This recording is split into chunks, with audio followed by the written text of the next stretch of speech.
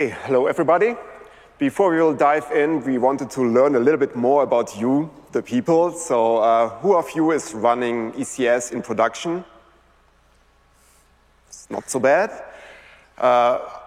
Anybody running ECS not in production yet?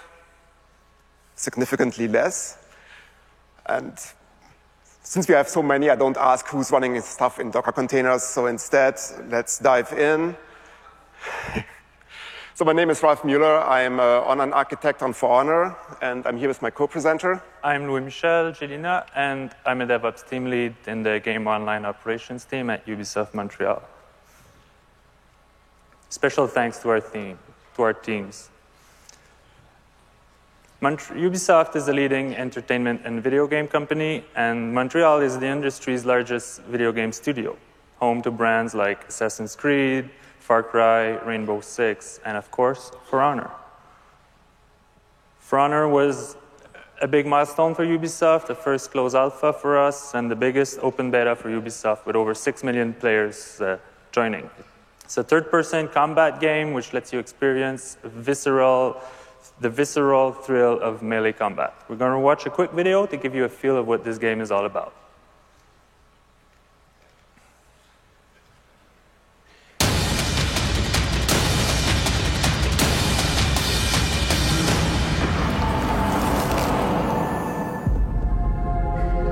Tribute is a 4v4 multiplayer objective game mode.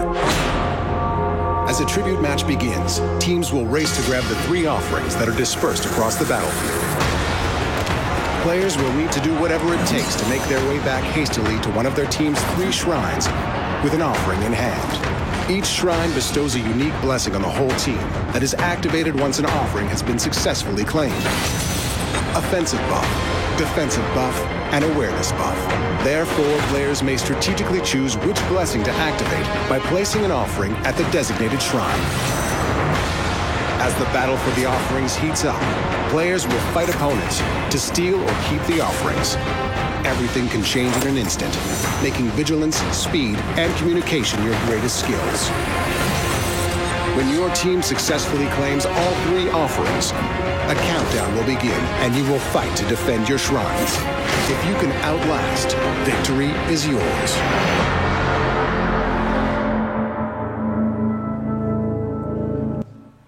Well, thankfully, we have less frame rate problems in the game than in that video. So today's talk is all about the journey of For Honor.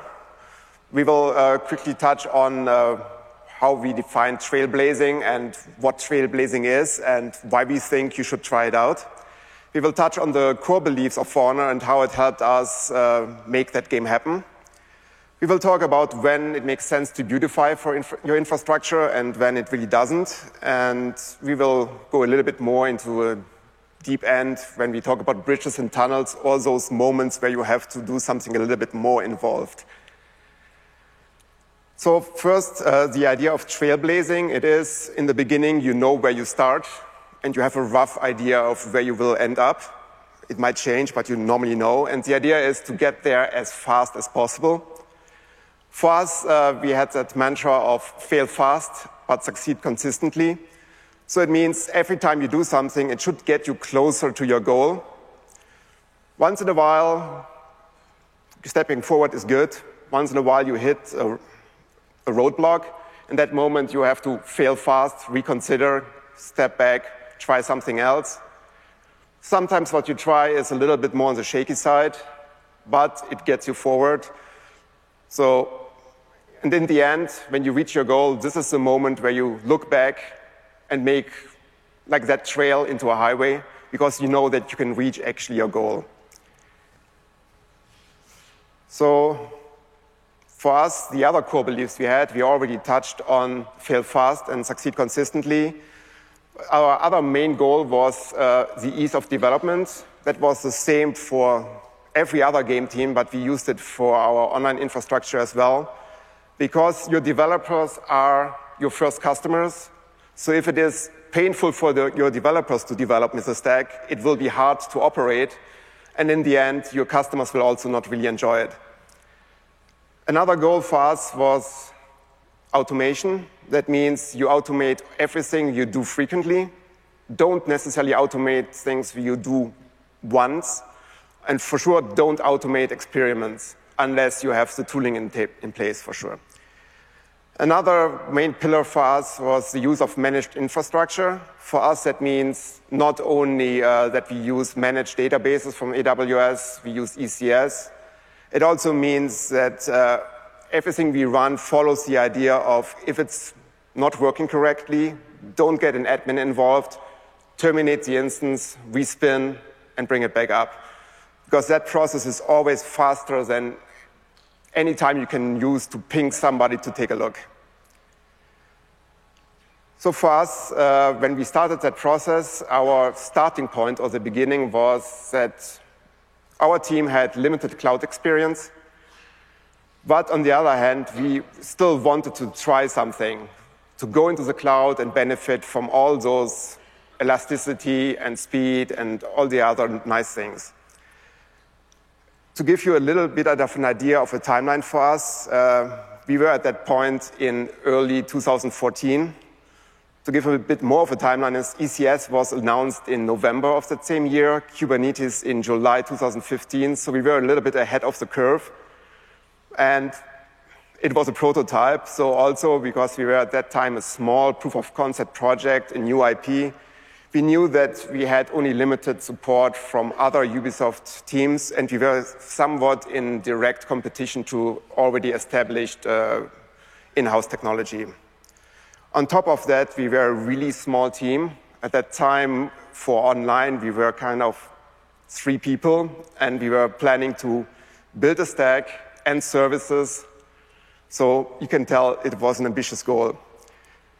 So before we get a little bit deeper, I could hand over to Louis Michel again to show where we ended up. So this is a block diagram of what our production infrastructure looks like. I'm going to walk you through a few of the interactions. So first off, it always starts in the game clients, be it consoles or PCs. And obviously, they talk to some services in the on-premise data center and also to some stuff in Amazon. So it usually hits the application load balancer, which will forward requests to a front-end ECS cluster, eventually to the back-end ECS cluster, where it will most probably hit the Elasticache database and provide the answer back. We see also that the back-end services have some direct connections to the on-premise data center. They exchange bits of data through there. And there are a bunch of other supporting services. I'm not going to go through all of them, but I'm going to mention CloudFront. So there's some world state, and we'll get back to that later, that is served out of S3, but we actually put CloudFront in front for scaling reasons, and also because we can control the SSL certificate when using CloudFront. In production, everything goes through the public internet, and we'll get back to that a bit later. So this is what we ended up with, but at first we had to get in shape. So as we said earlier, fail fast. So we had a complete stack built. We used the Play framework at first, which is a high-level web framework. We used Elastic Beanstalk, which is a highly managed Amazon service, and the Couchbase as a data layer. Provisioning was using a shell script. Now, it's obvious just looking at this that this will not do. You don't need to, there's no interesting code in there. It's just a big mess. So once we had this, we revisited our pillars to see how we did. So the Play framework was not a good fit to do services. It's really geared towards web services, and it didn't work well with what we needed. Elastic Beanstalk also did not work well with the needs of the framework we were using. And Couchbase, well, there was no managed offer for it in production, and running it on the dev machines was not easy, so that was not a good fit for us. But we did fail fast and succeed consistently. We were using managed infrastructure, and we did have some automation. And I'll hand it back to Ralph. Thanks. So our prototype for us was enough to get a clear go from our production team and the group to go ahead at least and try to go into the cloud. But that time it was 1.5 years before launch, about 1 year before we went into our open alpha. closed alpha. So for us, it was a little bit about risk management. So we didn't want to move every service onto that new stack. So we did choose at that time 2 non-mission critical ones. There was something we called Player Information Enrichment, or short PI, which is a service which takes data coming from the player, augments it with other information we have about that player, and sends it off for further processing. And the other feature was our faction war. There is also the screenshot of how it looks in-game. It is, For Honor is all about the clash between our 3 factions, so Samurai, Vikings, and the Knights, and they fight in a world, and we model the world. So it is, with each game a player plays, at the end they get warriors. They can deploy those barriers on a territory, and in regular intervals we do a check which faction deployed more of those warriors on a territory, and then this territory will be owned by that faction. So it's basically risk for those people which play board games.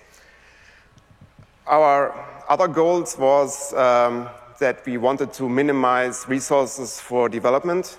That meant for us also that we couldn't block development to wait for us to have all the tech up. So everything we do had to be able to run locally, the complete stack with all interactions between them. We spent some time to make it possible to share resources. So you have to think about namespacing your databases so you can cram 100 environments onto one machine. On the other things for us, which was important, that our output for our build pipelines were Docker images. That means for us also the only difference you have between UAT and prod is scale and configuration. The code itself is always the same. So to give us a little bit of an idea, so we had multiple user acceptance testing environments. I think at our highest point, we reached something about like 150 of those. So there you can see that it's important that you can cram those things together, or else you will use a lot of infrastructure before you are already live. So for us, it was the start. This is where we really started our trailblazing. So the goal was to reach a state which was shippable as fast as possible. So I don't know if other game companies use the same term for those things, a vertical slice, but it is what we had to achieve was an end-to-end working service which represents our final infrastructure. So for us, we started by provisioning what I call the macro infrastructure, so VPCs, ECS clusters, security groups, our Elasticache instances, Elasticsearch for logging. Those were defined as CloudFormation templates we had in source control, but they were applied manually. So somebody took that file from source control, uploaded it with the web, and then infrastructure was created. Not super sexy, but the fastest you can do in those moments. So we spent a little bit more time on those components which change frequently, so ECS tasks and services.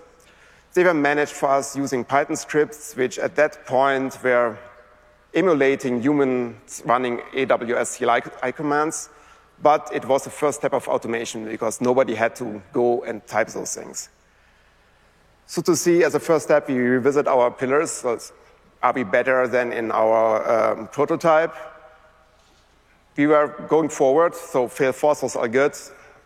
Development was easy because everybody could run everything they needed locally, and we could also deploy it for people which didn't have to work on a service so that they can test the game. Our infrastructure was completely managed. We didn't have any kind of server we had to manually keep alive. Databases were all Amazon offerings. ECS is also completely managed, so good there. Our problems at that moment was that our macro infrastructure was manually set up, which generates in general like a certain amount of fear-driven opposition to change anything, because nobody can be sure that there was no manual step involved, so that what you had in source control diverged from what is really there. And if somebody did a manual change, it was completely untracked. So their automation is still a little bit shaky. We had our ECS task and service management in Python scripts. Worked pretty well as long as everything is good. The problem you run into, like the moment you run into a problem, you leave the golden path. Your rollback steps are less tested, so you don't know if you can actually recover from a failure deployment. So we know that we had to also work on this one. But it's actually the place where we managed to ship this, mostly. So we spent a little bit more time on from a stack which works to a stack which is operatable, because there's a certain amount of difference. So for us, it means we spent a good 6 months of time on getting monitoring and alerting in. For us, our stack was JVM-based. So if you want to operate a JVM stack, it's really important to have JMX metrics per container so that you know what is my garbage collection doing, am I running out of memory? So for this, for us, Datadog was a perfect choice because of the business model, because we had a lot of tightly crammed containers on hardware. Also, graphing is very elegant in Datadog. There's a little bit of a screenshot. You can't read it, but nice graphs. Alerting also works very well. For us, we were able to connect our normal monitoring and alerting from our Ubisoft group with Datadog. So that means that we didn't have to manage a second stack of people watching infrastructure. It could all be done by our service center. And naturally load tests to see the services we are writing, what kind of hardware do we need, how does it behave under load. This is a step which always takes longer than anybody expects. And last but not least, defining key KPIs to see what's going on in your infrastructure. For us, we relatively soon noticed that there's kind of two kinds of KPIs. Some, I always say, like, they are a little bit too late. So for example, a container death rate already means you have a problem. Same thing for error rates on ALBs. But at least you know something is wrong. They are normally easier to get. Other things for us as an early warning system is application metrics, but it takes more time to write them. And surprisingly, actually, log rates. The moment your system starts to go a little bit out of whack, it has a tendency to spew a lot more logs, so you can use this as an early warning and try to intervene before it all blows up. So, like I said, it's pretty much what we ship with, so I will hand over to Louis-Michel again. So at this point, we had our trail. Now it was time to move on to make it a highway so we could make it happen. And we're going to go through a few of the quirks, and we call them bridges and tunnels. So a few of the quirks we did. This is a bit more technical part of the presentation. So first off, ECS boot 101. So an ECS instance, it lives in a VPC, and you have auto-scaling groups that define how many instances you want in there. And in your auto-scaling groups, you have instances, and within those, you actually configure and run the ECS agent, and then they join the cluster, and they can start doing some work. Now, if anything, so when they boot, we start off by, we take vanilla ECS optimized AMIs from Amazon, and we install a few tools, namely AWS CLI and JQ. We get some instance details in the metadata and register the instance in OpsWorks and configure and start the ECS agent. Now, if anything of the above fails, you end up with a bad instance. So we have loops of retries and timeouts, and after 5 minutes, they auto-terminate. The hope here is that the auto-scaling group will notice that the instance is gone and will spin up a new one that will work. What would fail was the actual yum install step. So it would kick in too early and the network wasn't ready. This doesn't happen much anymore, but still it can happen from time to time. So what we do is we actually scan clusters periodically, We look at the auto-scaling group, how many instances it wants to have, and how many are in the associated ECS cluster. If the count doesn't match, it means one instance just didn't join a cluster, and you need to intervene. Because the auto-scaling group will not provision a new one, so you can run out of instances that way. It doesn't happen much, and this is a manual intervention thing. Next up is, we said earlier, Ralph said we want we want everything to be mostly like production. Unfortunately, sometimes it doesn't make sense. In UAT, we had hundreds of ECS services in hundreds of environments, and so it's not the same as on prod where we have only a few services on a few static environments. In production, we use ALBs at the front end. But because we're in a VPN, VPC, and UAT, we have a limited IP count, and ALBs tend to be IP hungry. So we invented HA proxy Route 53 little trick that we're going to look in more details in the next slide or two. So these only support a single node serving requests, and it does involve a bit of deployment latency before everything converges. So having 600 ALBs just could not happen. So the HA proxy container running on every instance, and that's what OpsWorks does for us. It actually provisions the service containers, stuff we want on every instance. So it scans the instance for running services.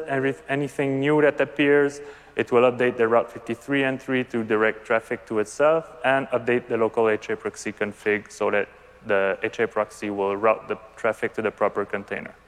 It looks like this. Nothing really interesting here.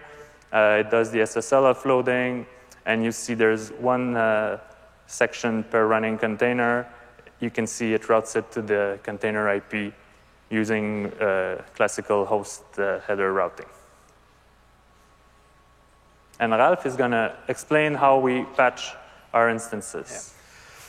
Yeah, for us, I mean, the slide says security updates, but there is a multitude of reasons why you want to take one of your EC2 instances out of rotation and replace it with something new. For example, you want to change the AMI, you want to use a newer version of the ECS agent, security patches, different instance sizes, so all that fun you want to do, and you want to do this without impacting your users at the same time. So we started to look what can we do, and this is a little bit the moment when you realize that ECS doesn't have all those parts out of the box. So for us, we filled that hole with a selection of lambdas. So the idea is when CloudFormation triggers an update on an autoscaling cluster, what happens is a new instance spins up, and all our instances have lifecycle hooks on them, and we also notify with an SNS message that an instance is now set to terminate. So when an instance is set to termination, it fires off this message. We invoke a Lambda function, which after gathering some information about the instance which is going to terminate, sets the ECS instance, which is bound to that EC2 machine, to draining. Draining is a state ECS has. Sadly, there is no drained state, so you can start the process of draining. And draining means there will not be any more containers scheduled on that machine, and existing containers are scheduled to move to other places if you have the room, which hopefully you do because there's a new instance there. So I mentioned there is no drain state, so for us, the only way we have to do is periodically pull that instance to see are all the containers gone. So the Lambda re-invokes itself, checks the instance again, and when all the containers are gone, we complete the lifecycle hook, which then lets that instance die, and the process starts with the next instance. So pretty much that repeats until you're done. A few things we figured out is really that in general, when there's a hole in like an offering from AWS, quite frequently you can fill it with a Lambda. It's also important that you tag your instance with some meaningful tags because it can help you like figure out what the instance is which currently is draining. Another very important thing we found out was that it makes sense to sleep your Lambda before re-invoking yourself. You will pay for the time it's just sitting around doing nothing, but it's significantly better than going into a tight loop and getting throttled.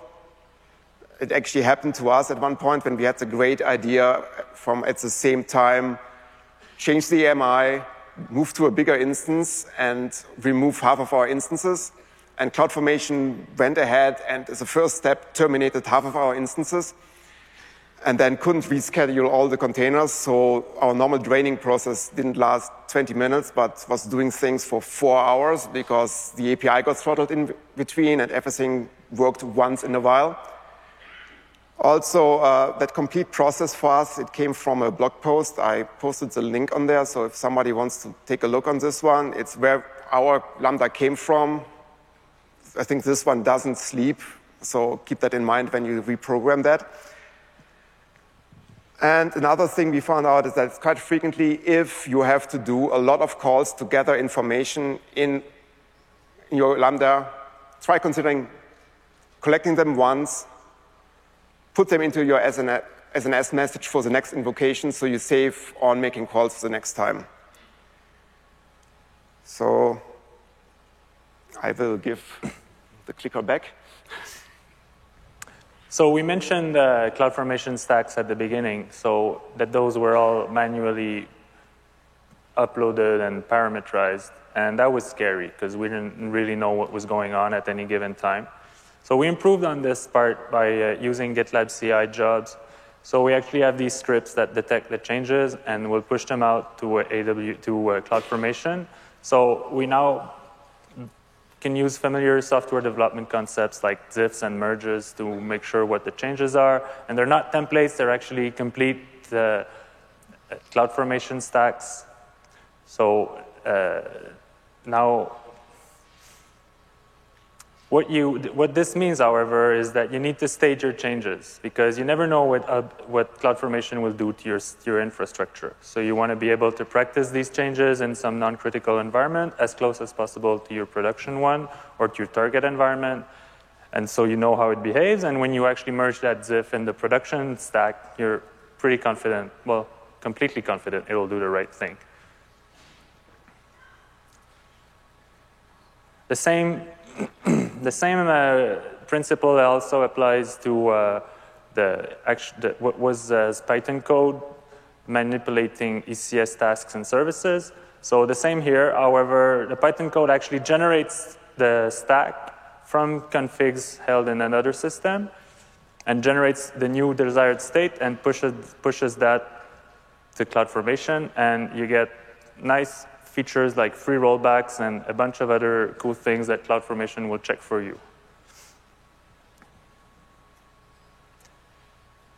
So I mentioned a bit earlier the difference between UAT and prod. On UAT, the on-premise endpoints are not on the public internet, so you can't just get to them.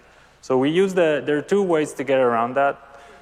The one we used was the VPN. So we're actually an extension of the Ubisoft IP range. So we can reach our on-prem endpoints. Some of the downsides is that the VPNs can flap and they need to be monitored. And also you don't want to push some high traffic through those because you never know what can happen. Also, we had to do a few special tricks to the host instances and containers to make them look up DNS entries to the on-premise DNS servers because these are hosted in private domains. But everything goes through the VPC, and this works for us. The alternative to this setup is to use proxies. So you just put a standard web proxy and redirect your containers to those. You do need to attach Elastic IPs to those proxies and whitelist them in the corporate firewall. This is known to work in other projects, so that's a setup that can work. For production, we don't have this problem because we're just using the public endpoints on the internet.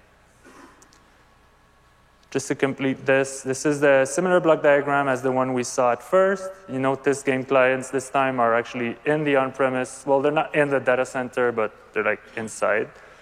And traffic goes through the VPN tunnel to the HA proxy Route 53 setup, and the rest is mostly the same.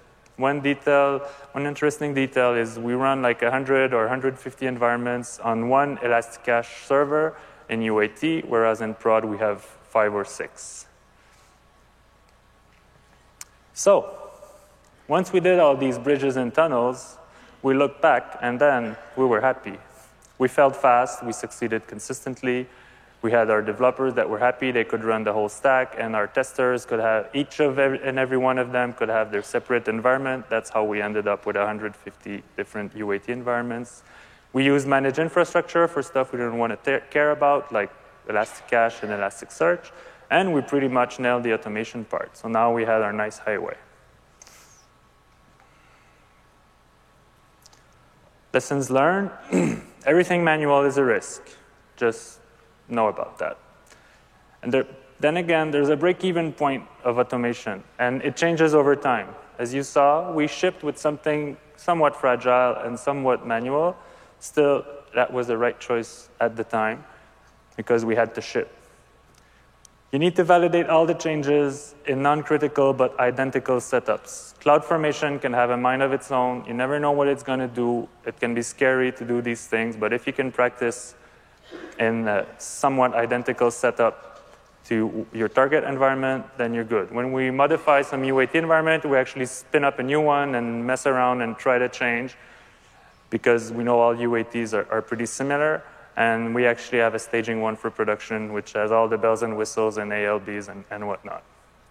Service containers are hard to manage. We used OpsWorks for that. I know there are solutions now in ECS, but still it can be somewhat troublesome to make sure you have exactly one of those HA proxy containers running on each and every instance. Another good lesson learned is sometimes there are surprising gaps in the AWS offering, but Lambdas can duct tape a lot of stuff together, and it generally really works well. We didn't cover it very much in detail, but we actually have a similar setup to what we had for CloudFormations, where we manage Lambdas in a CI/CD manner with scripts, because otherwise you end up with a bunch of Lambdas with hooks and configs, and you don't know which ones pertain to what, and it can get messy. So again, CloudFormation is your friend. Tooling, CI/CD principles will help you. And of course, use managed services. You don't want to deal with Elasticsearch or Elasticache or all those other things. So leverage what AWS has to give you. Hopefully, you guys have a few questions.